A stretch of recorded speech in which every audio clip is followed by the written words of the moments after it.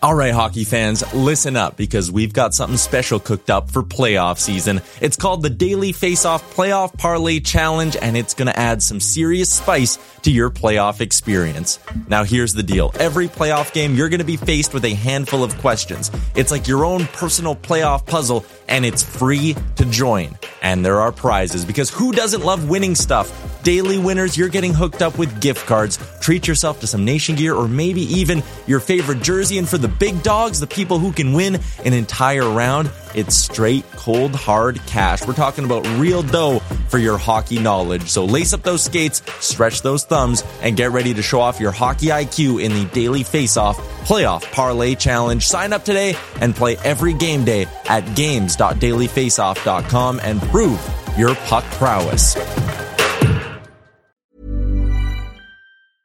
I'm Sandra, and I'm just the professional your small business was looking for. But you didn't hire me because you didn't use LinkedIn Jobs. LinkedIn has professionals you can't find anywhere else, including those who aren't actively looking for a new job, but might be open to the perfect role, like me. In a given month, over 70% of LinkedIn users don't visit other leading job sites. So if you're not looking on LinkedIn, you'll miss out on great candidates like Sandra. Start hiring professionals like a professional. Post your free job on linkedin.com/people today. A lot can happen in 3 years, like a chatbot may be your new best friend. But what won't change? Needing health insurance. United Healthcare Tri-Term Medical Plans, underwritten by Golden Rule Insurance Company, offer flexible, budget-friendly coverage that lasts nearly 3 years in some states. Learn more at uh1.com. Can you see it? Did you know this? Checked, but the puck comes right to Pettersson, who tries a bank pass for Besser. In with a shot, he scores! A moment's notice, at arm's length. To the line, Hughes scores!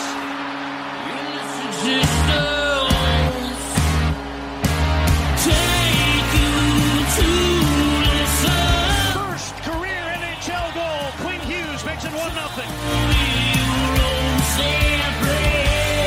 You're listening to Canucks Conversation. Quinn Hughes, beat reporter here. I won't cover the Canucks. Yeah. I cover Quinn Hughes and what he's doing to the Canucks. A member of the Nation Network of Podcasts and delivered by DoorDash. Just wave the guy and get Demko involved. I wanted them in Valentine's Day. Wow. We should do a radio show together. Right on. I want to fist bump you right now. Pearl steals, cutting in, shoots, scores!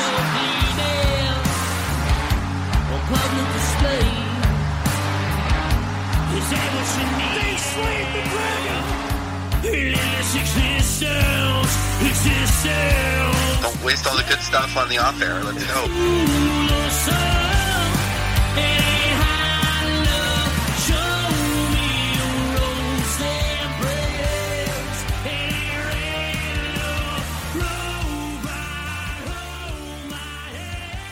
Hello, Canucks fans, and welcome back to another episode of the Canucks Conversation, brought to you by the great folks at Zephyr Epic. Use promo code HockeySeason, capital H, capital S, all one word, Hockey Season. That will get you $5 off your order at Zephyr Epic. Zephyr Epic has you covered for all of your trading card needs, so be sure to go check them out. Located in Surrey, local company, Zephyr Epic. The best part about them, in our humble opinion, is that they ship free anywhere in Canada on any order over $50. From West Kelowna to West Ham Island. Home of the West Kelowna Warriors. This is true. And the West Ham Island is home of the George C. Rifle Migratory Bird Sanctuary. Quads. George C. Rifle? Yep. Who's that? He's got a bird sanctuary there on West Ham Island. You know where West Ham Island is? No idea. I'll tell you what, it's actually not that far from West Kelowna. Well, it is a little bit, actually. Decent little drive. It's an island off of Delta here in BC, Delta. Just down the road. Somewhere you would have never been, though, because you don't leave Burnaby ever. Even if you leave Vancouver, the only spot you're going, Rogers Arena. You've never been out of Burnaby. This month you haven't left Burnaby. But West Ham Island, just off of Delta there. Little bird sanctuary. It's open from 9 to 4 all year long. I don't know about statutory holidays or Christmas. I didn't look too deep into that. But most days... So it's driving distance from here. Yep, you show up there at 11:30. You go in there, you look at birds. Well, how do you get to the island? Is there a ferry? Yeah, there's you just show up there. They'll get you on the island. How will they get you on the island? They just put you on there, and you can go, and they got sandhill cranes. You need to give me a better answer than this. How do you get to this island?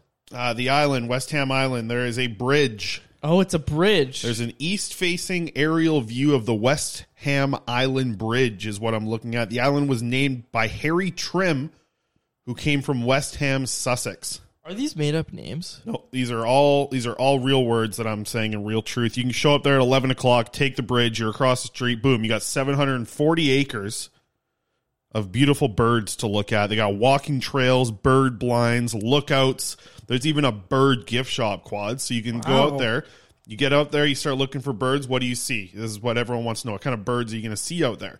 You're going to see the sandhill cranes, bald eagles, mallards, spotted towheels, as well as lesser snow geese, greater and lesser yellowlegs, long-billed doe witchers, and western sandpipers are some of the ones that you'll see often. But here's the cool thing. You can see up to 250 species of birds. If you get a good day, you might catch 100 there. 100 different species of birds on a good day. That's what I hear. I'm looking at photos. It looks like a pretty spectacular place. But I do have to, I got a bit of a gripe here because West Ham Island isn't a town or a city. It's not its own municipality. It's in Delta. And the closest Canada Post is by Highway 99 in downtown Delta. If you're living on the bird sanctuary, it's actually in Ladner, and you want some cards, it's not just because you're living in West Ham Island. Is that what it's called? West Ham Island. Just because you're on West Ham Island doesn't mean you can't get the Zephyr Epic cards. I tell you, people go on to they go to ZephyrEpic.com. You're looking for the top loaders, those hard cases that say rookie card on the top. Buy those off of Zephyr Epic. I don't care if you're on West Ham Island or West Kelowna. You can get them. They'll deliver them right to your door. Amazon style or something. I don't know what they used, or DHG or something. They deliver it. What? That's the little, it's a delivery company, I think. DHG, I think. Oh. Or something like that. Okay. DGH? I don't know. The Rugby Sevens. DHL? Is that what you're talking about? Yeah, DHL, that's it. They got a little car at the Rugby Sevens. It drives the ball out to the middle. A little RC car.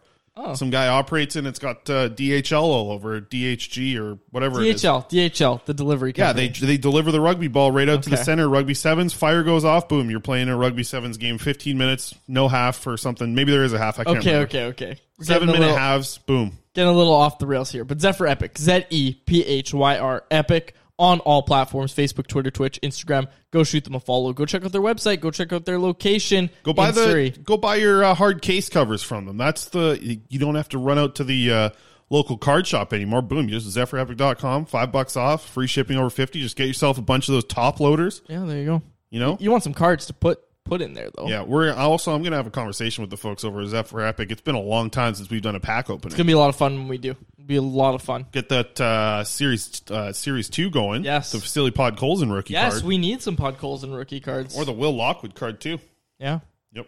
Okay. Both in the Series 2. Good set. Yeah. We're also delivered to you by the great folks at DoorDash. Ding dong. Use promo code CONVODD, capital C, capital D's, all one word, CONVODD. That will get 25% off and free delivery on your first order with the DoorDash app. Does not get much better than that, folks. My name is David Quadrelli, joined as always by the man who built the place. We're both misdressed for the weather. I should say misdressed. You understand what I mean? Yeah, but it's hot in here still. It is hot in the studio. It's always a little bit hot in the studio. But, it's starting to rain outside, it looks like. And that's not good for two dudes wearing shorts. You're wearing a tank top. I got a T-shirt on. But we're here, and we're ready to talk about the Vancouver Canucks. No, before we talk about the Vancouver Canucks, I'm ready to talk about the Vancouver Canucks. I first want to talk about DoorDash. Okay.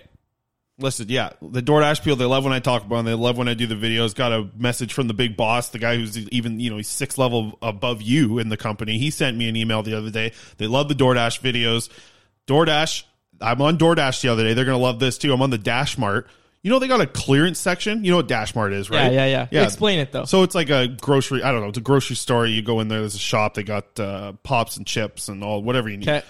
They got a clearance section, so I'm on there the other day. My fiance, she's pissed because I go on this DoorDash Dash Mart app, and they had 5 packs of dice. 5-pack of die, would you say? It doesn't matter. So there's 5 dice in the 5 die, whatever it is. We misspeak too much to care about that. Yeah, 5 dice. I'm looking at 5 dice over here, and it's a 5-pack of dice. And I need them because I'm going on a bachelor party in a couple weeks. And this game where you stand on the end of the table, you throw the dice up in the air. Beer die, I think it's called. Never heard of it. I think it's more of an American drinking game, but I think, I never played it that much growing up, but we're going to try a bunch of that. So I ordered 15 dice. And it was on the clearance section, 39 cents a pop. You're looking at, 7 cents a dice right there. You can sell those on the street for 50 cents. You make your money back. Boom, you sell 2 dice, you're good. So she's all mad that I ordered all these random things off of there. Got, $1 energy drinks, the 5-hour energies. They're on the clearance section. $1.25 or something. Is die is the singular and dice is plural, right? I don't know. A set of dice? It's not a set of die. It's a set of dice, right? Okay, but then you're talking about the set being the subject of the dice. No, sorry. So plural, Okay. If I'm talking plural, if I have 2 dice. If I roll... Am I rolling 2 die or 2 dice? 2 dice. Yeah. What's the die? A die is 1 if you've got one of them. Okay. I think. I don't know. I'm the one that's, supposed to know all this. Yeah, you can say it. I'm an idiot. You can say it. That's not what I meant. 5 dice. That. So I got 15 dice now ready to go on the house. But I also got some electrolytes. Got these things you put you put them into water and they start bubbling like crazy. And it's electrolyte. I was looking for them because I wasn't feeling super sick, but I wasn't feeling great. And then I'm doing my research. WebMD, I'm all over it. I don't know what I'm looking at, but I'm doing my own research, and I'm thinking, okay, what's going to happen here? If electrolytes, they make you feel better. So I'm like, okay, let's buy these electrolyte pills. And then I look at the reviews, and all the reviews are just about how these are really good for hangovers. Okay. All the reviews, 5 stars. This is great. I never get hangovers anymore. Drink one before bed. Drink one when I wake up. I'm fine. I was thinking, okay, well, this is good. I got a wedding this weekend. I got a bachelor party next weekend. So I got all these electrolytes now, too. All right. That's what's new in my life, yeah. Well, I'm looking forward to hearing how they work. We're past the 10-minute mark, which means we got to get going here. Chris. I was also told the other day by a listener that they didn't like last show because we only did 7 minutes of BSing around. And then there's someone out there who's like, oh, thank God they didn't keep going with the non-hockey talk for a full 10 minutes. Yeah, well, we got a lot to get into, and it's my favorite thing to talk about, so let's do it. Yeah, development camp. We have concluded development camp. We're recording this on Friday, hoping to have it out Friday afternoon as well. Development camp has concluded. The prospects are going up the grouse grind, I think, as we speak. There'll be coverage of that on the Canucks Twitter account, I'm sure, and also we'll probably get something on it on CanucksArmy.com, if I'm being honest with you, because, Chris, it's officially starting to feel like a slow off season. All of a sudden, things are slowing down quite a bit. We don't have too many little news things to get to. Canucks made a few minor signings. Brad Hunt signed with the Colorado Avalanche for 2 years. Different things happened, but it wasn't anything significant since our last episode. So I think we'll just pick it up with development camp Friday. Development camp concludes on Thursday with a scrimmage. Tell us what you saw, what you think you took away the most from development camp as a whole. Yeah, well, first of all, it does feel slow because when we were leaving development camp, we're obviously talking to Canucks PR, seeing what's up, and they're like, well, don't really have anything for 6 weeks, right? We don't really have anything until, September 16th? I just booked my hotel for Penticton. That'll be nice. Bringing the golf clubs for sure. Did you get 2 beds? You're not coming, I thought. I thought I was coming. No, okay. You're not coming. No chance you're driving out there to Penticton. I was just going to carpool with you. I don't think you're coming. Because I got a king-size bed, so you're not coming. That's big enough. No, it's not. Maybe. You can have the little pull-out couch. Anyways, development camp takeaways. Yeah, I mean, first of all, just excellent start to the Vancouver Canucks this season when it comes to the prospects and how they're going to develop them different this year. I mean, you've already seen additions to the development staff in Mike Komisarek, Mikhail Samuelsson, seeing the Sedins move into that role, but kind of hearing some of the behind-the-scene things from guys like Ryan Johnson and Mikhail Samuelsson, I found it pretty interesting. There's a lot more confidence, and you can hear that from Ryan Johnson about this year. Being able to, as Ryan Johnson loves to say, look the prospects in the white of their eyes. That's his go-to saying. See the white of his eyes. He didn't get a chance to do that through Zoom or through the calls that he was having with a lot of these players. So getting them back here to development camp, it's the first time we've seen development camp for the Vancouver Canucks since 2019. And I think it was massive. Like, you could just hear the way that everyone was talking about it. The players were very excited on the first few days. Things started to crank up on day 3 and 4, and obviously we got to see the scrimmage for the final day there on Thursday. And then today on Friday, they're doing the grouse grind and doing some team-building activities. I hope that they get to have some fun tonight as well. I hope those prospects get to have some fun. They've been working hard all week. So, biggest takeaways was just that this is going to be a very different, and you know what? This should be a very different year for development of the Vancouver Canucks prospects and how they're treated, how they're supported. It feels like there's a lot more in place to make the Vancouver Canucks prospects be in a better spot than they were last year. Even talking to some of the players, like, they were very happy that Mikael Samuelsson is now going to be in Sweden on the ground, going to games with them. I know that even with Jonathan Lekaramäki, he mentioned that he lives 10-minute drive away from Lekaramäki's home, so he's going to be able to talk to him a lot. That's huge, and I just think that having a guy on the ground there out in Sweden is going to be massive.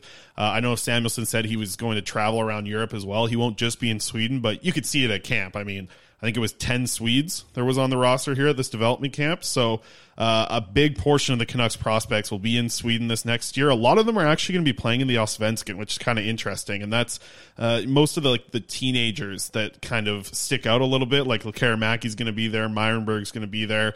So we'll get to see some players in the Allsvenskan. Hugo Gabrielsson as well, who, by the way, the Canucks flew him in from Sweden, even though he wasn't participating in any on-ice action. We've talked about it in the past. He's got a shoulder injury where he's going to need surgery and not going to be ready to start next season. But he was here and was able to hang out with some of the prospects as well. So that was nice to kind of get him involved. Obviously, he hasn't had a chance to be at a development camp just yet. So nice little addition there. And that's honestly the big takeaway I have from it is just it's really good to get these guys together and get them to be able to meet the Sedins, meet the development staff, see what Ryan Johnson's all about when he's on the ice with them, see what Chris Higgins is like on the ice with them. But all in all, just a great week, and I think it sets up for, like I said, a very different year of development where the Canucks need to do a better job of developing their players, and you can feel the commitment behind the new regime of what they want to do with development, putting guys in a position to succeed and adding more staff into certain areas. Like, you know, we'll play the clip actually right now of Ryan Johnson talking about it. Like, I asked Ryan, like, how does he feel about the difference that you're going to see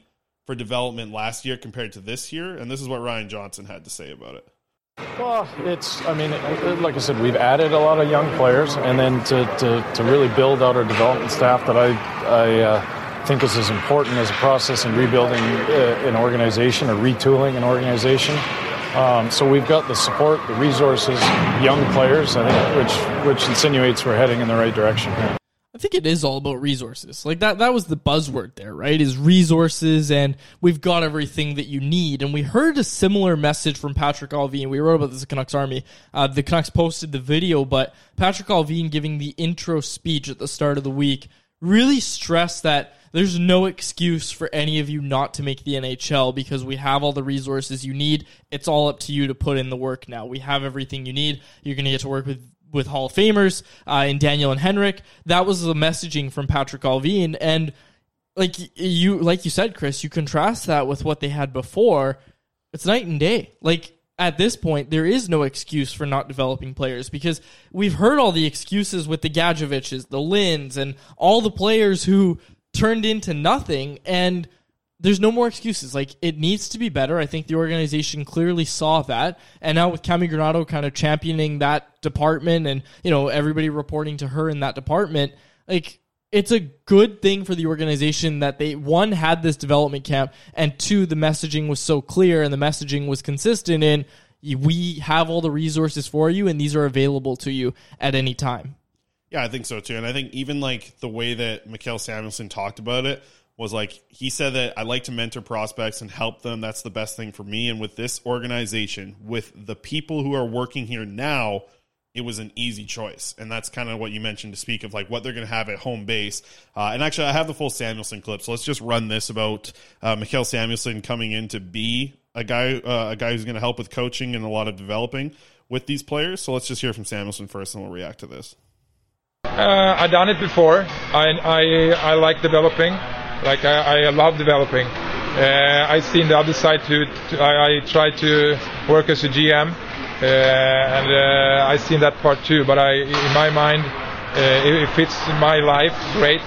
And that's what I want to do. If I'm gonna be selfish about it, I like to call mentor them or like try to help them. That's the best thing for me, and also with this organization, with the people who's working here now. That's for me, it was an easy choice. Samuelsson was smiling a lot. That was the takeaway I had. Samuelsson looks really happy to be in the role he's in. And you heard it there, right? Like, this is the role that he sees for himself. This is a role he wants to be in. He's not going to stay in Vancouver. He's going to go back to Sweden, but that's with the purpose of being a resource for the prospects, boots on the ground in Sweden. So, think of how many players the Canucks have. They're going to be in the SHL, in the Allsvenskan League, and I know we're going to touch on a few of them here, but, like, Samuelsson's going to be there as a resource for those kids, and that matters, right? Like, you've heard all the other prospects talk about Chris Higgins, Ryan Johnson helping them out, but to expand that, like, that matters, right? Like, you've got all these different voices now that are helping these prospects, and like, with all due respect to Chris Higgins, I'm assuming that Michael Samuelsson can relate a little bit better to Jonathan Myrenberg than Chris Higgins can. Right? And I know Chris Higgins will still have things to offer, and same with Ryan Johnson. My point just being that, Samuelsson, being someone from Sweden, knows the Swedish ranks really, really well. He can relate a little bit more with what Myrenberg or someone like that is going through. Perfect example, because I spoke to Jonathan Myrenberg about this, and this is what he said. He said, it's just really good to have someone watch you closer. I haven't had someone to talk to a bit, so having Samuelsson will be good. I feel more secure in the organization with that. Like, that quote means a lot to me. Like, to hear the way that he said it is like, feel more secure with the organization is kind of big. Like, that's something that I think a lot of these prospects want. And to now have somebody on the ground being able to just think if there's like a problem. Like, think if there's a problem with Lucas Forsell not playing any minutes. Say he's a 13th forward all the time. And it's not like he's calling, it's almost like, it's not like you're about to get into a fight, you call your big brother in, but like, wouldn't hurt to have Mikael Samuelsson come around and have, sit in with a conversation with the GM or the head coach with Lucas Forsell and say, like, what's going on here? I think Mikael Samuelsson carries a lot of weight behind him when he comes and shows up to help out these players. And I think that's just an example. Like, a lot of these players can ask questions to him. It's just going to be massive to have a guy on the ground out there and to talk to Samuelsson. And, this is his passion, right? Like, this is what he talked about. This is what he wants to do. He called it almost a little selfish, right? That this is the role that he wants to be in because it's so perfect for him. And now with the Sedins and with Alvin in this role, like, this is why he wants to be here now. So I think it's going to be massive for the prospects. And like I said, just setting up this whole thing at development camp here, it's a good first building block for what we're going to see for a year of development of these players. You want to just dive into some of these players now? Like, who do you want to start with? Do you want to go? Let's start with some forwards. Well, okay. I was going to start with Myrenberg because we were in Sweden, but I think in the same vein we can talk about Linus Karlsson because he was a guy who impressed, and he's one of the topics and one of the options in our Atlas Goods poll question, which we'll get to soon, Chris. But Linus Karlsson, what did you make of his week as a whole? Because a lot of expectations for him. Yeah, and you know what? A couple days in, I was like, I think we set the expectations too high for Linus Karlsson. I didn't think he was very good. On the first couple days, was definitely a little rusty on the first day. Day two, it wasn't like, like Linus Karlsson doesn't move very well, right? And when you move really well, you start to stick out in these development camps. So you needed to see a lot from Karlsson in the scrimmage because that's where his game had to shine because it didn't look that great in the drills. Like, he was handling the puck fine, he was shooting the puck fine, but because movement's so big in all these drills that we saw in the first couple days, it's not like Karlsson looked that great. Then the scrimmage shows up, and yeah, he looked excellent. Like, he was potentially the best player in the scrimmage. He scored a couple of goals, looked really strong with his drives to the net. His hands are a little bit better than I thought once he actually got into game action and was going up against defenders. There was a lot to like in Karlsson's game for sure. I do still worry a little bit about the foot speed. Like, if you're a guy who some people expect to maybe play NHL games this year, you should really be sticking out in a camp situation like this for development camp where a lot of these guys are, 18, 19, 20 years old. Karlsson should be sticking out big time. He definitely did in the scrimmage, but you still have to worry a little bit about that foot speed. Like, he's got great hands, but I think for him, he's got to get that foot speed up a little bit, and it'll be interesting to see him work with skating coach Mackenzie Brado there in Abbotsford. But I don't see Karlsson being a guy who's going to crack the NHL at a camp. I think he's going to need to go to the AHL. He's going to get power play time. He also mentioned to us that he wants to be a penalty killer, and he really appreciated last year that his coach in the SHL was willing to trust him on the PK. So we'll see him do a little bit of that in Abbotsford, but just see if he can get working with the skating coach and improve a little bit, tune up a few things. Mackenzie Braid does a great job out there. And to hear that he was on a lot of Zoom calls with these prospects throughout the year was a very good thing to hear at this development camp. But Carlson really liked him, and I thought his best day was by far the scrimmage when he got into game action. He's not a player that shines in drills, but he really did shine. Probably the best player in the scrimmage on Thursday. You know who did shine in drills? Yanni Yermo. Yeah. And you know what? He wasn't bad in the scrimmage. He didn't look out of place. He didn't look bad in the scrimmage, but I was getting a lot of questions about Yanni Yermo in the Canucks Army comment section and whatnot, and the answer remains the same, that he looks great in drills, looked fine in the scrimmage, but the problem with Yanni Yermo is his hockey sense, which when I was talking to a scout, a lot of scouts believe that you can't teach hockey sense. You can teach someone how to skate, you can teach someone how to change their stride, but you just can't teach hockey sense, and apparently that's where Yanni Yermo is lacking, and that's what's holding him back from moving up in Finland. Yeah, no, Yermo is an extremely talented athlete, right? He's a very talented athlete, has a strong shot, he skates really well. The worry is that if he can turn that athleticism into a really good hockey player, right? That's the big question, and yeah, you're right. In drills, he looked excellent, moving the puck, just picking up full speed so fast. There's a lot to like, man. He was a player that definitely stuck out as one of the better skating defensemen. But yeah, then you go and you watch him play a game and you watch the game tape, and he doesn't really flash like he does in the drills. So I wonder what they can do with him. It's something that maybe he just needs to develop. And you're right, you can't teach hockey sense, but you can develop it as you go on as a hockey player. And it'll be interesting to follow him over the next, he's going to be at least a couple more years over in Finland before we start to even talk about him potentially coming over and maybe playing in the AHL. There's a long route for Yanni Yermo, but you're right. There's a lot of really good skill in his game, but he's got to be able to put it together. So it's going to be interesting to see what he can do next year in Finland. Yeah, absolutely. Okay, you want to talk about Arshdeep Bains? Tell me about him. Just probably 2 of the 4 days, he was the best player on the ice to me. Arshdeep Bains is and was the most consistent player of this group, I think, throughout the whole camp. He receives passes so well. He makes good passes. His shot always has a little bit of giddy up behind it. He's just a player that did everything right at this development camp. I think Bains was the guy who actually, coming out of this camp, he impressed me just the most of how consistent he was. You watch drills and you're especially me, okay, I'm filming a lot of video here at these drills, right? So the big name players I'm focusing on, make sure I'm getting good video on them. And it's yeah, I'll record Klimovich every time the puck's about to touch his stick and he flubs it so many times, or he doesn't receive a pass very well, or he just completely misses the net by a mile. But then with Bains, it's he's always just going to get a decent shot on the goaltender. He's always going to be able to pick up the puck, whether it's in his feet, ahead of him, behind him.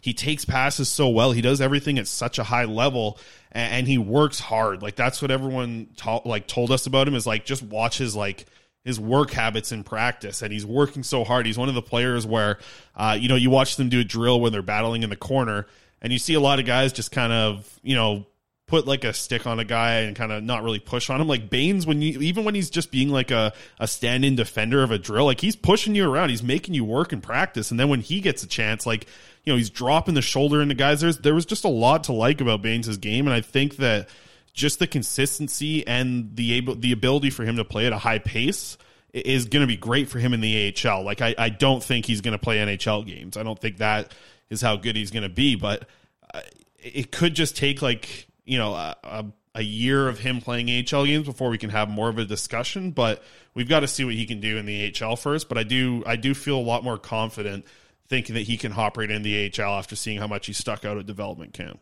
Yeah, and one thing we noticed with Bains right away, heard about his hockey sense, but I saw it. I definitely saw it in that scrimmage especially. Obviously, not so much in drills, but the hockey sense, the hockey IQ, the playmaking ability, you saw it in the scrimmage. There were even a few instances where Bains made a pass that was really deceptive, so deceptive that his teammates weren't even ready for a pass. There was one where he broke in, had 2 defenders on him, faked a shot, and then went behind the backhand pass, but the guy who was supposed to be receiving the pass was like watching the net because he also thought Baines was going to shoot. So there was no one there. But little deceptive moves like that. That was my first chance to watch Baines in person, obviously. I was impressed as well. So yeah, I think also just like the other things that you saw in the scrimmage from Baines was like, so in drills, right? Like a lot of the drills that you see at development camp are like, you receive a pass, it's 3 or 4 strides, you pass it off, you catch the puck again, 3 or 4 strides, you shoot. The thing that you were able to see from Baines in the scrimmage was just like coming in on 3-on-1s and making like really smart one-touch passes where the puck's on his stick for a split second and it's off to the next guy and it's accurate. Like passing is something that's very strong for him. But the big thing is like every shot that he took at this development camp, and I was there all 4 days, I was there for every minute of it, I did not see maybe more than once or twice Baines like flub a shot when you're watching Danila Klimovich and it's like 40% of the shots he takes are not good shots. They, don't have any get up behind them. With Baines, it's like 95% of the shots he takes are like not going to beat a goalie when they're standing there and ready for you, but they're going to create rebounds. They're going to be scoring chances. Like, he's very consistent. That's the number one word that I have to take away from watching Baines play is like his consistency is through the roof. And I think that's going to be huge for him. I think that was what was so huge for Chase Waters last year in the AHL was he was so consistent and he consistently got better throughout the season, which is why he's going to be relied upon to be, an important piece down the middle for the Abbotsford Canucks moving forward. And Chase Waters is a guy who, is very much praised for his work ethic and practice, and you hear a lot of the same things about Arshdeep Baines. So, heck of a camp for Baines. Like, he's if you're giving out, like, stars of the camp, like, Arshdeep Baines is my number one star from this camp. That's interesting that he's number one for you. Okay, we'll cut to break. On the other side... Well, who's your number one star? You said it's Aku interesting. Koskenvo. I've said this. Yeah, because you saw how lanky... I swear, Koskenvo's legs are taller than you. I know. Like... I know. Yeah, like I'm not even joking. He's got no torso. He's all legs. I couldn't believe standing up next to him. Yeah. Like I thought, and you know what? I was a little shocked. Your boy, your son Archer Seelov's there. Not that big. I thought he was tall. I thought he was 6'4". No, he's never 6 foot. 6'1". Yeah, he's like 6'1", 6'2", I think. Yeah. Oh, he's a little bit taller than PJ and Woodley over there, but yeah, Kukos, man, what a physical specimen. Oh my gosh. Yeah. Like, I can see what, like, and you know what? I spent a lot of time with, people are going to like this. Because they say, I just was reading the reviews of the show, and they like the goalie talk in the reviews for some reason. Yeah. You watch Koskenvo, like, just do everything at like, when he's working with Clarkie in these drills before practice. Yeah. And Koskenvo, like, Clark will never have, like, a smile on his face, but he's like very angry all the time. It feels not like angry, but he's very like forceful. Serious. He's serious. He's forceful and serious with his guys, but like the way that he talks to like Ty Young and Brett Brochu compared to like when he tells Koskenvo to do a drill and he does something, it's like you can like he's not as like the mean guy that he is to everyone else. It seems like with Koskenvo, he likes Koskenvo, man. You can see it with like how he speaks to him. And that's the thing, like when you're watching these goalies work with Clark, especially in that little rink there out at UBC, was like you could hear everything, right? If you're standing at that end of the rink, you can hear pretty much everything Clark's saying to him. And you could just hear the tone, like he really likes Koskenvo, man. And I could see why, because like just physically he looks like an absolute like perfect what you would like to see a goaltender. Yeah, exactly. He's like the epitome of a project goaltender, right? Yeah. Like if he was if he wasn't a goalie, he'd be a 6'5" right shot defenseman. Like that's what he would be. That's the example of what he is. He's got a lot of like very transferable skills, I think, to various things. I'm blown away by Koskenvo. When he came out and talked to us, like he walked out and it was like, whoa, like this dude is I couldn't believe it. His hands go past his knees when he walks. Yeah. Well, not actually. Well, no, but they're long. He's got long arms. He's got no torso. It goes right from the hips to the nipples. There's no room for abs. If he was jacked, he wouldn't have any. There's no room for him. He's all legs. He's got the longest legs I've ever seen. Yeah, he does have really long legs, which, you know, like you pointed out, it looks like he's wearing bigger pads than everybody else. It does. It looks like his pads, like, when they were watching that drill where him and Ty Young were out there, and they were doing that thing that Ian Clark likes where you put your feet on either post and you watch behind the net, and it was like, Ty Young had this massive hole in his 5-hole when they were doing it. And then like Koskendvo gets down and it's like he's foot to foot, post to post, and there's no holes anywhere on the ice. And it's like, oh, like I can see why Clarkie likes this guy. And then, yeah, I think smart kid as well. He's going to Harvard, and he gave a kind of funny answer about it too when we asked him. I was like why was Harvard your choice? And he was like, because it's Harvard. I was like, that's awesome. So, yeah, he wants to win the starting role next year, and also wants to get an opportunity to potentially be Finland's goalie as well. Because it's Harvard. I love that. All right, we'll cut to break. On the other side, we'll get to the poll question, our Atlas Goods poll question. It has to do with development camp and the prospects, folks, and then we'll talk some more about, you guessed it, JT Miller. Keep it locked, keep it loaded on Canucks Conversation. Millions of people have lost weight with personalized plans from Noom. Like Evan, who can't stand salads and still lost 50 pounds. Salads generally for most people are the easy button, right? For me, that wasn't an option. I never really was a salad guy. That's just not who I am. But Noom worked for me. Get your personalized plan today at Noom.com. Real Noom user compensated to provide their story. In 4 weeks, the typical Noom user can expect to lose 1 to 2 pounds per week. Individual results may vary. Hiring for your small business? If you're not looking for professionals on LinkedIn, you're looking in the wrong place. That's like looking for your car keys in a fish tank. LinkedIn helps you hire professionals you can't find anywhere else, even those who aren't actively searching for a new job but might be open to the perfect role. In a given month, over 70% of LinkedIn users don't even visit other leading job sites. So start looking in the right place. With LinkedIn, you can hire professionals like a professional. Post your free job on linkedin.com/people today. Everyone knows therapy is great for solving problems, but getting therapy has its own problems too, like finding the right therapist, fitting into their schedule, and of course, the cost. Well, BetterHelp can solve those problems. It's totally online and built around your schedule. It's surprisingly affordable too. Connect with a credentialed therapist by phone, video, or online chat, all from the comfort of your home. Visit BetterHelp.com to learn more and save 10% on your first month. That's BetterHelp, H-E-L-P.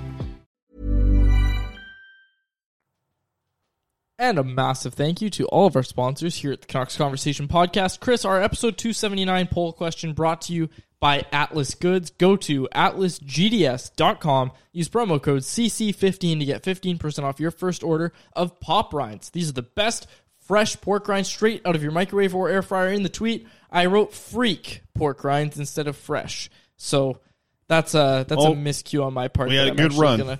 I'm actually going to correct it right now because that's not great. But fresh pork rind, they're fantastic. Chris, have you done the nachos yet? No, but I'll get around to it. Maybe tonight. I know I say that often. Maybe tonight's the night. I really hope it is because that would be fantastic to see. But these are great snacks. I'd love to break into those freaky pork rinds and just see what they're all about. All right, I made a mistake. Let's settle down. Those are really good, though. You know, everybody asks me, they're like, sorry, this is a small bag. Am I going to finish this in one sitting? Nope. You're going to use 1/8 of a cup and you're going to be stuffed because these things expand, folks. So just follow the label. Don't try to be a hero. No, don't be a hero. And add how many you think you can eat. Just watch the label and follow it. And if you have tried the pork rinds, send us a video of them in the microwave. I've had them out of the microwave. They're good. They're good. Their air fryer obviously is a little bit better, but they are solid out of the microwave. And you know what? Gotta be honest with you, Chris. I've had them out of the microwave more often than I have the air fryer.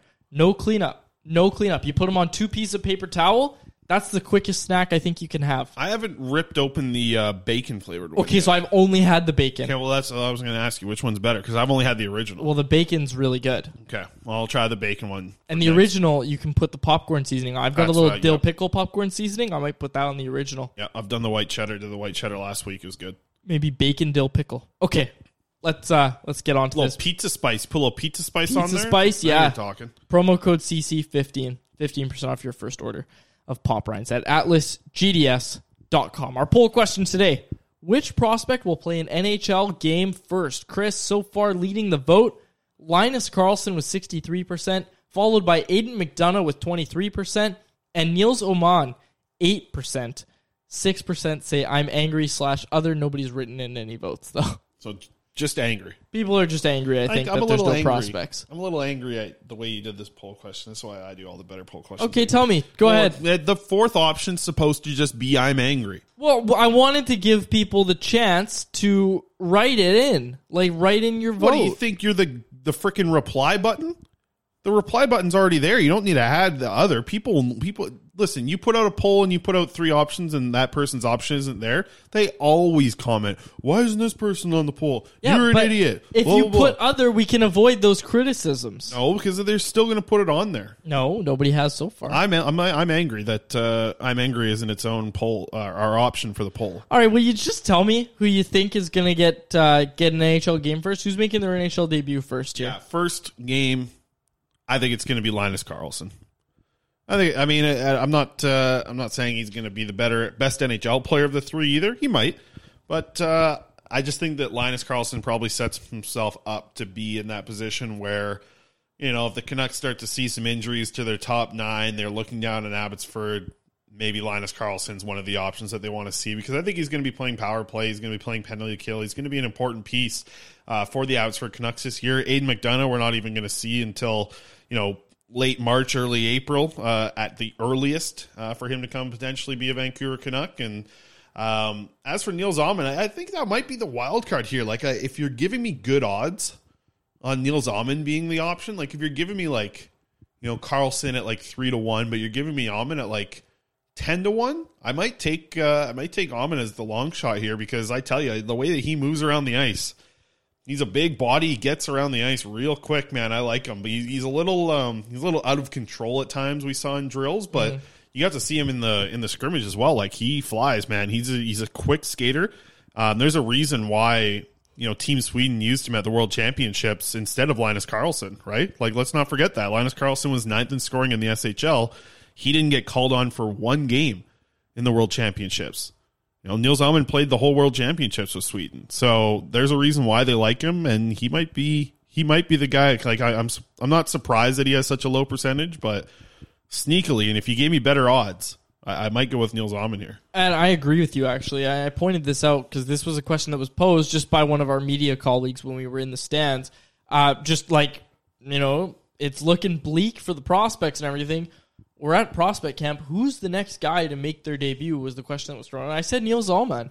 And the reason I said that was just because you see him move, you see the way he's handling the puck, and he looked like he was a step above everybody else. And I think it's tough to actually say Neil Zalman because we don't know if he's going to be in the AHL next year, right? So that kind of hinders him a little bit. He was asked about it, and he didn't give he didn't give the answer that you'd like to hear, but he also didn't it was weird. The answer was just it didn't push the needle either way. He was like, I have a contract here, but I haven't fully made a decision. I'd love to play for the Vancouver Canucks or something along those lines. Yeah, and it was this sounds like a player who wants to make the NHL, and who doesn't, but it also does sound like a player who maybe doesn't want to go down to the A. But depending what, Patrick Allvin and Jim Rutherford and Bruce Boudreau want to do with that fourth line, they might see him at training camp, and he might be a guy who is skating super quick and banging bodies and looking good in scrimmages, and then they see him and they see Will Lockwood, and they're like, well, this Neil Zalman guy is 4 inches taller than Will Lockwood. He's going around. He can take face-offs. He's a guy who, can kill penalties. He did that at the SHL level. Patrick Allvin went out and signed this guy as a European free agent. I don't know. I wonder if that's a thing that we have to watch at training camp. One of those stories when we talk about the fourth line battle is Neil Zalman and Will Lockwood. Is Zalman at that level where we can get excited about him challenging Will Lockwood for a fourth line spot?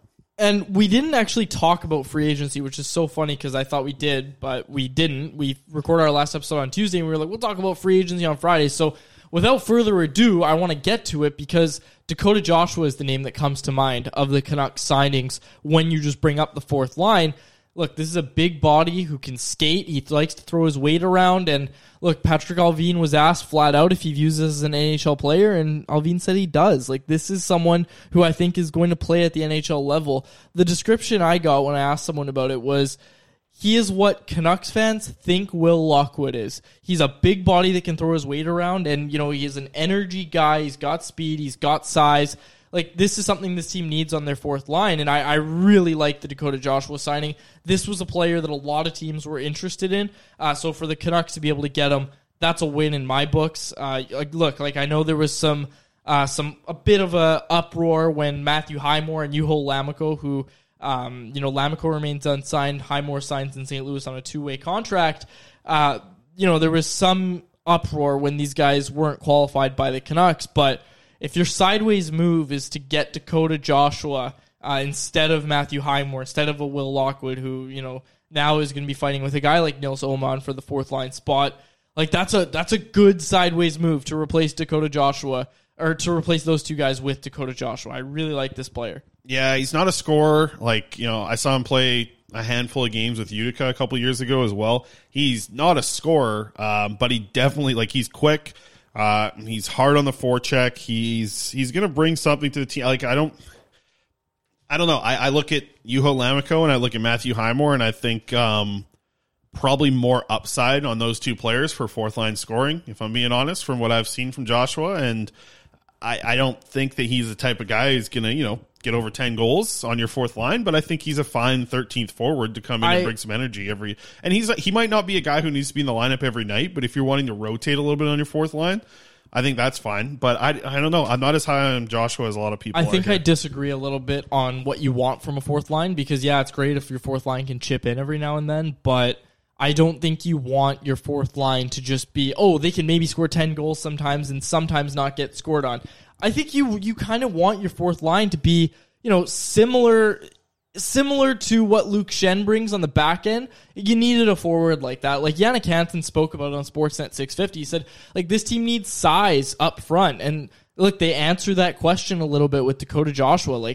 You need a guy who can play, and his underlying numbers have been actually pretty good. I got that from Daniel Wagner. I was just looking at his height and weight when I evaluated this player, and the fact that he could skate. But his analytics look fine, apparently. That's what Wags told me. And look, when I evaluate this team, I really do think that one thing that they really did need to address is size up front, and they get it. And what Hansen brought up specifically on 650 was, look, it's great that Will Lockwood likes to skate around and likes to throw hits, but he's like, you can't do that over a full season if you're Will Lockwood size. That's just the fact of the matter. There's very rare instances where a guy can do that, but Hansen said, he's like, when you're throwing hits when you're that size and you're hitting bigger guys, you're really taking the brunt of it, even if it doesn't look like it. You're the one that's hurting more in the long run. So you can't expect Will Lockwood to do that, one, over the full course of a season, and two, to do it effectively over the full course of a season. But you get that from Joshua. Yeah, I don't know. If I'm being honest, I'd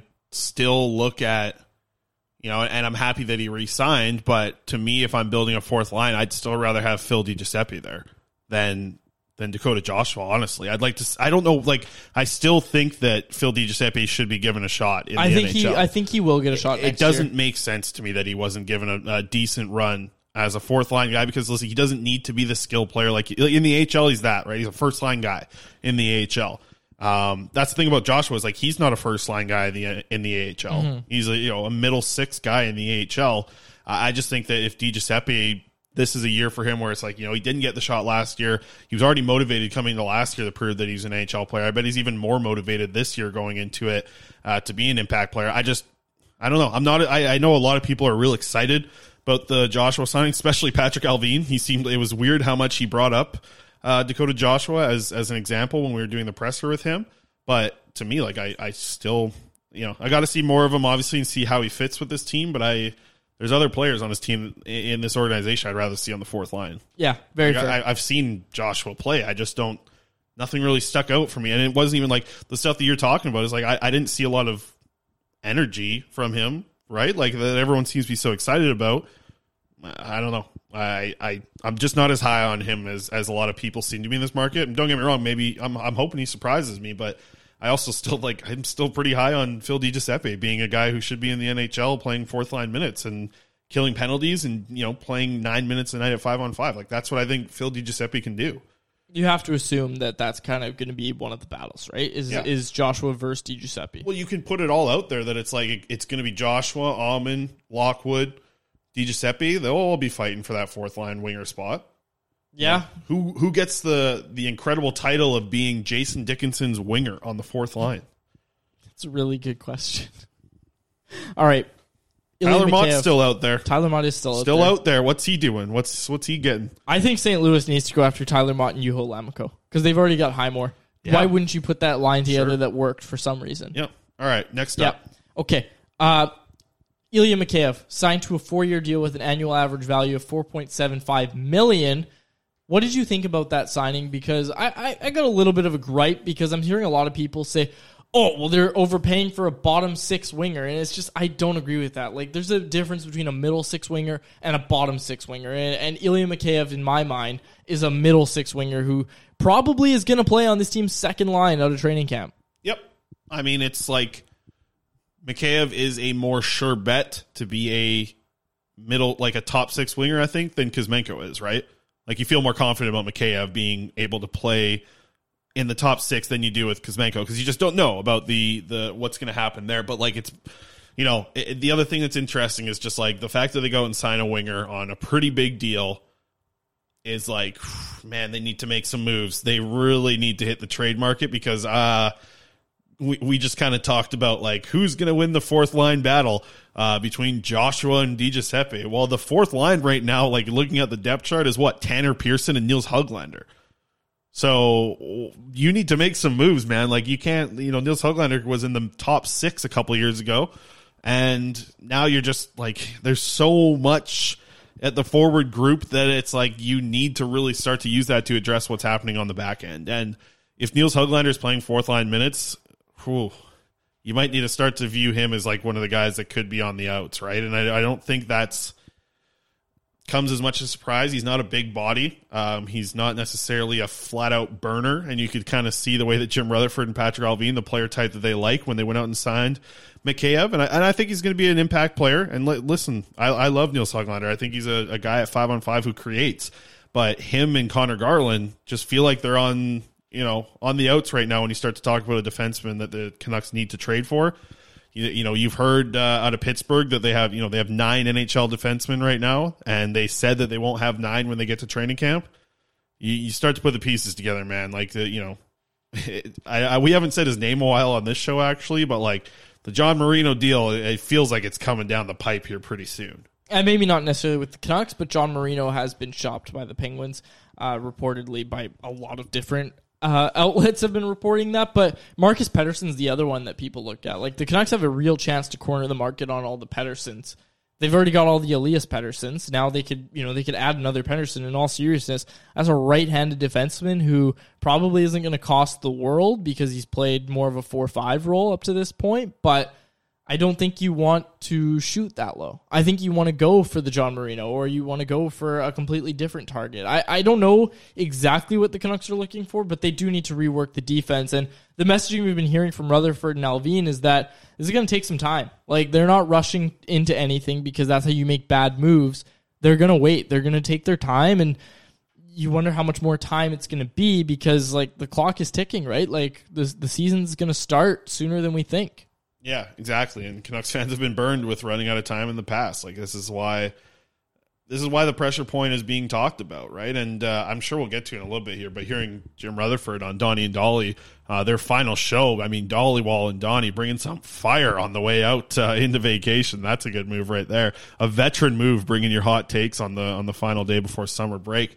But yeah, they need to make a move, right? Like, they need to move from one of their wingers to benefit the team as a whole. And it's going to be interesting to see how that shakes out because it's, the guys that we talk about, it seems to be Connor Garland and Niels Höglander. And I don't like those two players being the guys that are on the outs because I really think that those are two really good 5-on-5 producers of offense. And that's been a struggle for the Vancouver Canucks for so long, is being able to produce at 5-on-5. And you have two guys that do that offensively. And yeah, they might not be the strongest in their own zone. I don't think Garland's as bad as some people think that he is, but Niels Höglander's had his struggles in the defensive zone for sure, and some team might value him as a middle six forward when he could be playing fourth line minutes under Bruce Boudreau. So yeah, the only gripe I have with that, Chris, is that's two examples of selling when guys are at probably their lowest value that they've ever been in their careers at any point in their career. I don't like that. That's just bad. That's bad business, right? And I don't know. Well, then who do they trade? Which winger do they trade? Tanner Pearson? Dude, that's the thing is there's nobody bringing a second-round pick for Tanner Pearson exactly, right now. And we've heard that there's just no interest in the Canucks players right now. Like, there's not a market for a lot of the Canucks players, and that includes JT Miller, apparently. There's not a real market for JT Miller. Like, things seem to have really cooled down on the JT Miller front. And Rutherford talked about it on Donnie and Dolly today. You kind of alluded to it, and we'll get to that right now because you know, I do have some thoughts on this.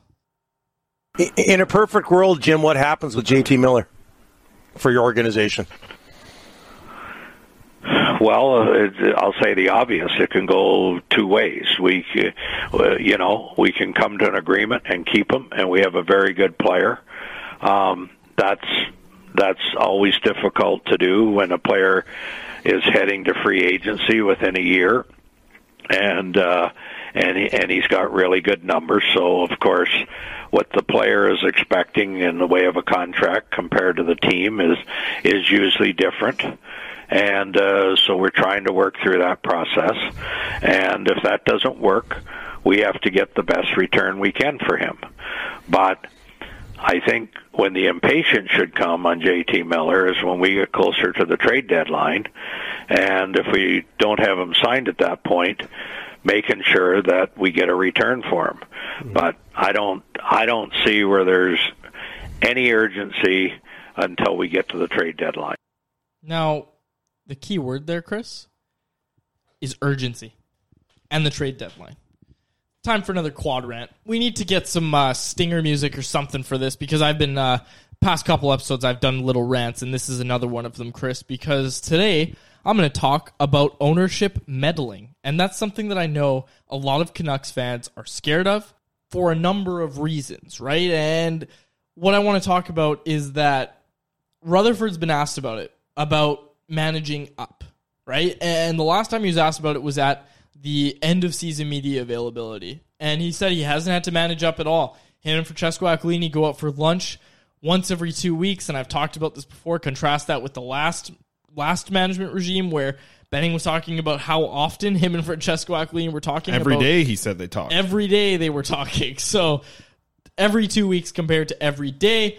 Right now we have to go off the word of Jim Rutherford. There's no meddling from ownership. The reason that I bring this up, Chris, is because right now, the messaging that we need to hold this organization accountable to is the messaging that Jim Rutherford just gave in that clip. And I don't know if you heard it, but what he said was, we need to start getting impatient around the trade deadline, and if we don't have a contract by that point, we need to flip him for an asset. Does that messaging change if the Canucks are in 8th place? Does that messaging change if the Canucks are 2nd or 3rd in the Pacific, Chris? Does it change? Because it shouldn't. And if the Canucks are to lose JT Miller for nothing and, you know, they go on some sort of playoff run and all of a sudden the messaging is changing from up top with Jim Rutherford, that's when you can start to think, who's really calling the shots here, right? And it's, again, this is speculation, but if we get to that point, that's something that you need to hold the organization accountable to. If Jim Rutherford says we need to get an asset for this player, and he's saying that right now in July, and you assume that he thinks his team is going to be in a playoff spot by the trade deadline, and he's saying that, we need to be asking questions about that. Rutherford said there's two options. Exactly. He said it's an extension or it's a trade for a best offer. Yep. The third option that could end up happening, I think Canucks fans are most worried about, is, yeah, you're right. They're in a playoff run, or they're pushing for a playoff spot. You keep on to JT Miller. The worst case scenario is you miss the playoffs by a couple of points, and JT Miller walks for nothing. And if that happens, sorry, I would argue, and sure, that is the worst case scenario, but I would argue right behind it is them making the playoffs, getting bounced in like the first or second round, and JT Miller walking for nothing.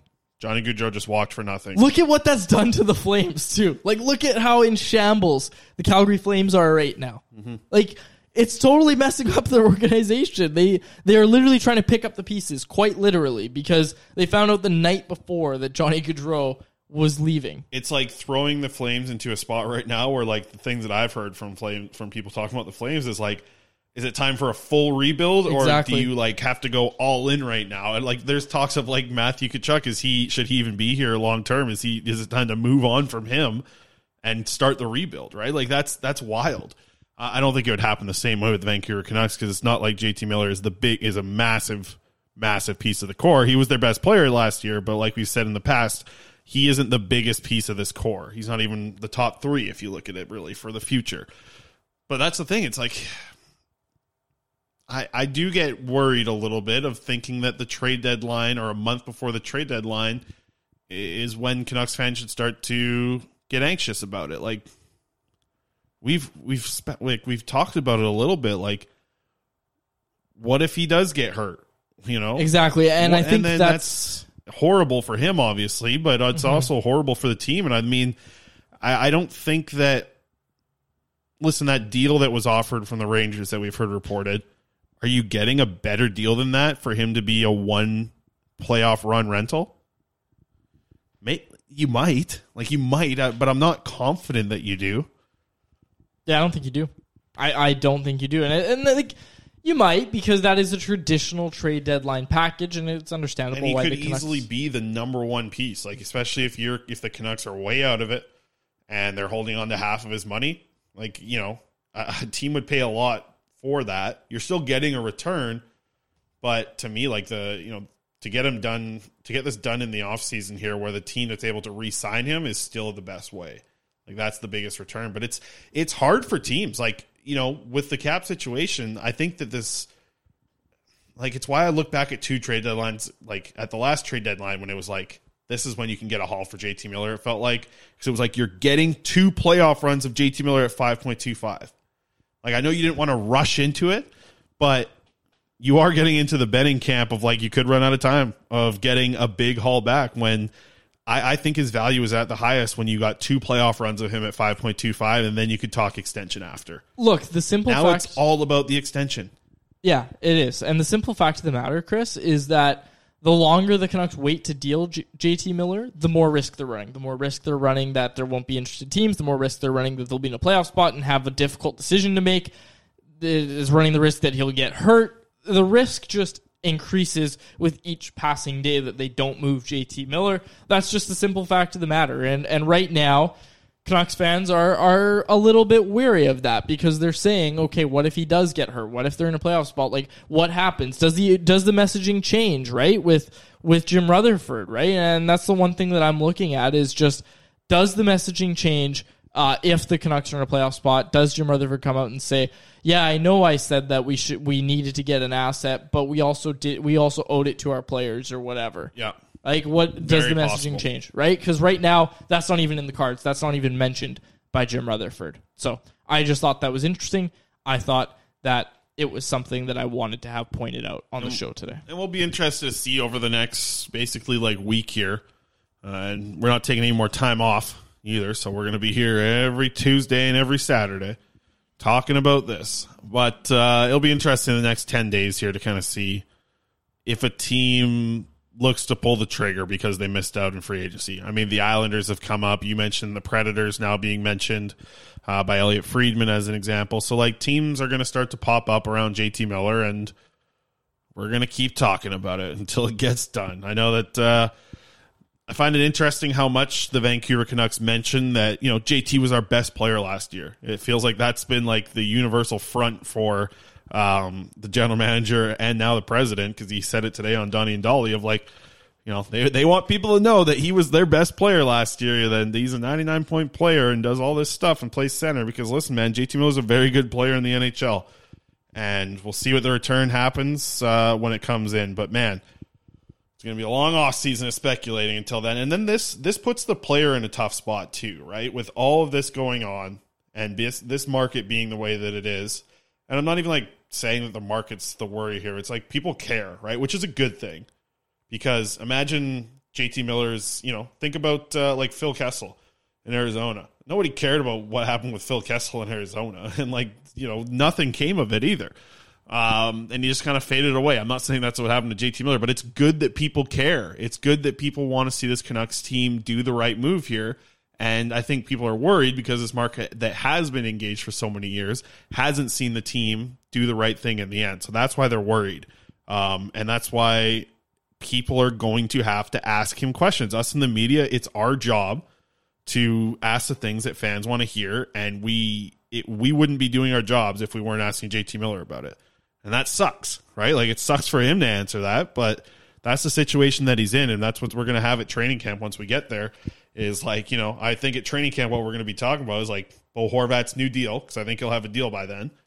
And we'll be talking about the JT Miller situation if he's not dealt, and what, all the trade rumors around him, and if he wants to stay here, if he wants to play in the States. Like, all these questions are going to come up, and that's a bad spot to be in for the player.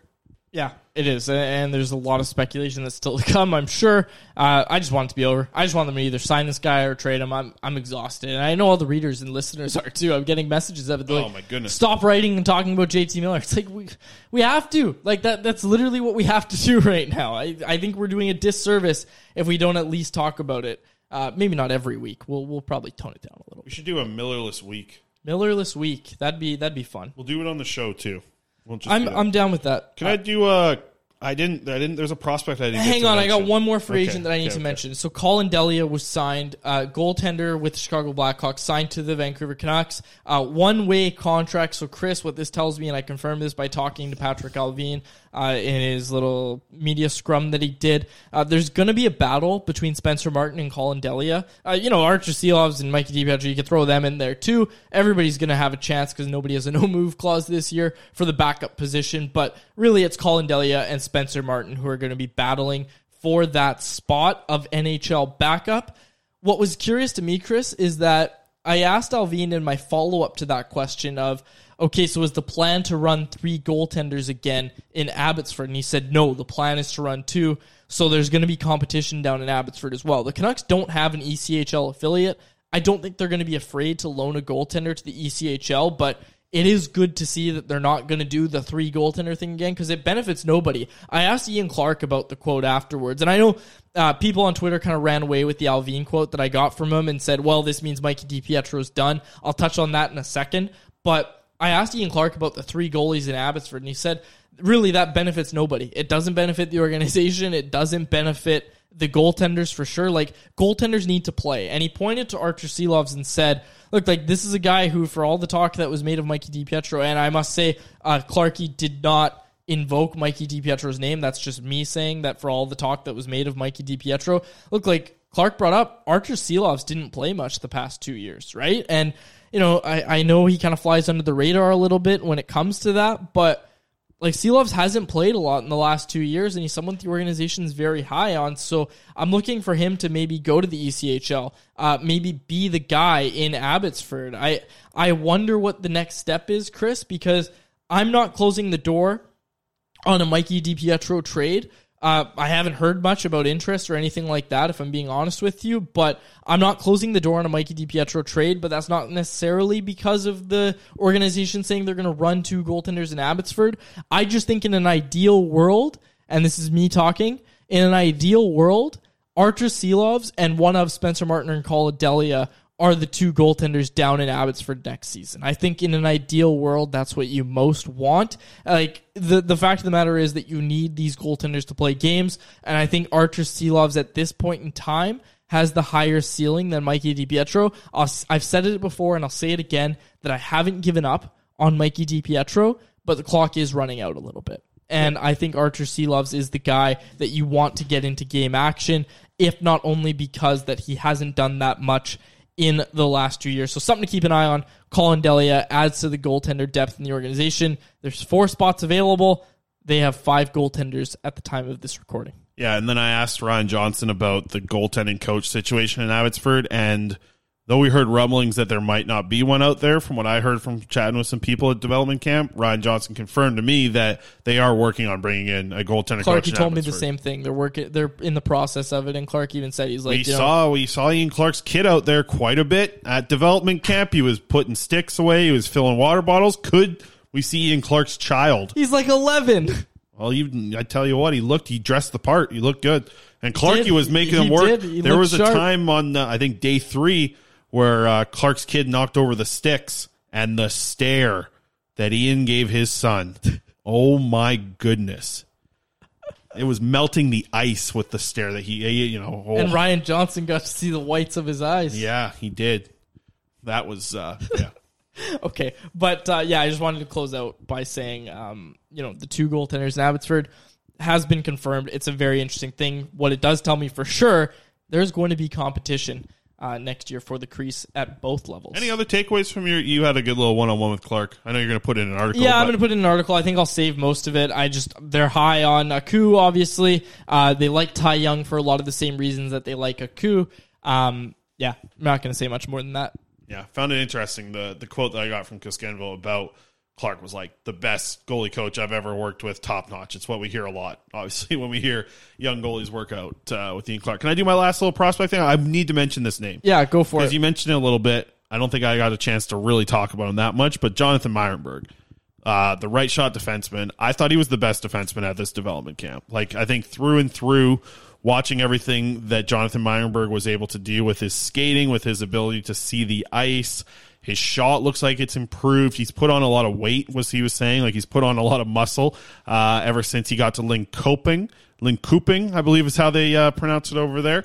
But Jonathan Meyerberg is going to be loaned to the Allsvenskan next year, he told me. And he's excited for it because he's going to get a lot of minutes. He's going to get more opportunity. He's going to be able to do power play, penalty kill, be a guy who's relied upon a lot. And from the people that we like to follow in the SHL, who cover the SHL, Alexa Potak being an example, she's very high on Jonathan Meyerberg, and we've heard that there's a lot of people in the Canucks organization that are pretty high on Jonathan Meyerberg as well, from whispers around the organization, and I could see why. Like, I really did think that he was the best defenseman at this camp. I was pleasantly surprised, had a really good chat with him. He's a smart kid. And I'm going to be keeping my eyes on him a lot more. Like, just from seeing him playing camp and being able to go back and watch some video of him in the SHL over the past couple days here, he's going up in the rankings for the Canucks prospects for next year. Has he jumped yet, Woo? I think so. As a teenager, I think he has a better chance of making the NHL. Not not next season. Not higher on the depth chart per se, but he has higher upside, is what you're saying. Yeah, right now he's not the higher player on the depth chart, but I think he has a better chance of playing more games in the NHL than Jet Wu. Okay. All right. So he's jumping up in the prospect rankings. I was also impressed. He looked good. Yeah, he did. He's big. Like, he's a big he 6'2", 6'3" defenseman, around 200 pounds. Like, he looks big and he moves well. I mean, it'll be interesting to see what he does in the Allsvenskan. I hope he has a really good season. Yeah, and you had a good one-on-one with him. You wrote about it at CanucksArmy.com. People should go check that out. He does the same hair as you, the split down the middle thing sometimes that you do. Looks fantastic. Well, I mean, I don't know. Okay. You're going to go tell Jonathan Meyerberg to his face that you don't like his haircut? No, but you and him had similar looks, actually. He had his shirt tucked into his pants like you did. That's the way to do it. The dad look. Classy. I had my Nike Monarchs, Air Monarchs on. Yeah, Father Meyerberg out there. Yeah. Yeah, someone actually commented on our YouTube video. Also, subscribe to the Nation Network on YouTube, folks, because we've been cranking out the stand-ups. I think we're going to do them throughout the summer as well. Yeah. But I had the golf shirt tucked into the jeans, and people had some fun with that. It's about time that I bought you that golf shirt as a gift. You've never worn it. I've worn it a lot. I've worn it to play golf. You bought it for me in the winter, so when was I going to wear that? Anytime, just to show me a little respect and just be like, oh, look, I'm wearing that shirt you got me. I've worn it like 6 times in front of you now, but I wore it in the summer. You buy me a golf shirt in the winter, and you're like, in like April, you're like, you haven't worn it. I'm like, we look had at some the weather. sunny days in March, Quads. You could have pulled out the shirt. I didn't golf. We haven't golfed yet this summer. No, either. we haven't. We should get on that. Yeah. Take a little vacation. Donnie and Dolly. We can't take vacations anymore. We had our vacation. I'm taking a vacation in August. What the hell? Middle of August. You're going on a houseboat next weekend. Yeah, but that's not a vacation. We're going to be putting in some work on that houseboat. You will be. Yeah. I'll be getting a different co-host for that episode, so that should be a fun one. Yeah, you'll have a good one next weekend for sure. Yeah, I'm excited for that episode. Don't want to say who I think is going to host, but it should be a pretty fun episode for sure. All right, we'll close it out there. For my co-host, Chris Faber, my name is David Quadrelli. Thank you so much for listening to another episode of The Canucks Conversation. Thanks for listening to Canucks Conversation, delivered by DoorDash. Hit the subscribe button to never miss an episode. How about keep it to a thank you, Jim? Hey, it's Danny Pellegrino from Everything Iconic. Ready to upgrade your style game without blowing your budget? Check out Quince. They've got all the good stuff, shirts and polos, activewear, and fine leather goods, all at 50 to 80% less than other high-end brands. And the best part? They're all about safe, ethical, and responsible manufacturing. Get that luxury vibe without the luxury price tag. Hit up quince.com/upgrade for free shipping and 365-day returns on your next order. That's quince.com/upgrade. Mom deserves the best, and there's no better place to shop for Mother's Day than Whole Foods Market. They're your destination for unbeatable savings, from premium gifts to show-stopping flowers and irresistible desserts. Start by saving 33% with Prime on all body care and candles. Then get a 15-stem bunch of tulips for just $9.99 each with Prime. Round out Mom's menu with festive rosé, irresistible berry chantilly cake, and more special treats. Come celebrate Mother's Day at Whole Foods Market.